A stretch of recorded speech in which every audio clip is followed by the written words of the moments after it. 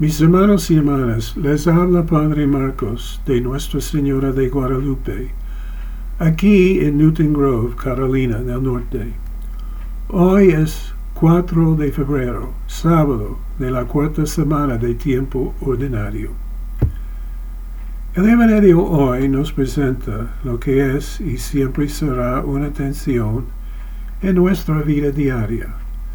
Nos habla de dos necesidades que piden nuestra atención, y el reto siempre será cómo mantener un balance entre una y la otra.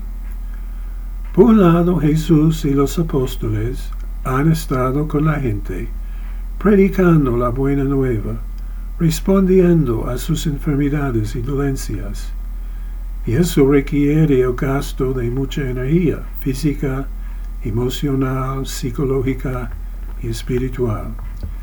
Y ellos están cansados, pues somos como un sistema de energía limitada, no infinita. Somos como un cubo de agua que echamos poco a poco, de día en día, y va vaciándose. Y hay que llenarlo de nuevo.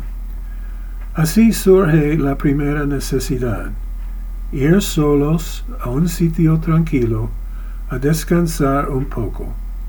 Claro que sí, porque eran tantos los que iban y venían que no encontraban tiempo ni para comer.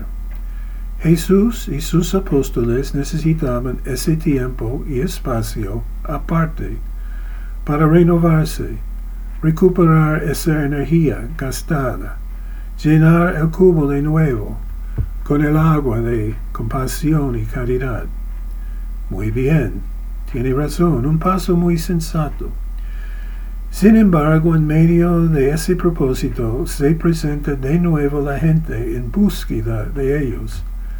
La gente con sus enfermedades y sus carencias, una realidad siempre presente, urgente, exigente, que pide una respuesta bondadosa, un gesto compasivo, ese gasto de energía física, emocional, psicológica y espiritual.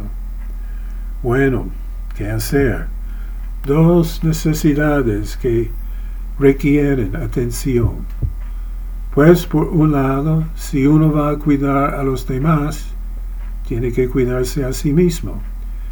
Y por el otro lado, esa masa inmensa de la gente pidiendo: ayúdame, sáname, atiéndeme, consuélame.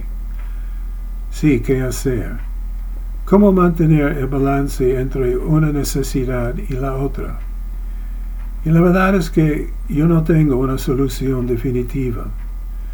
Vemos lo que Jesús hizo.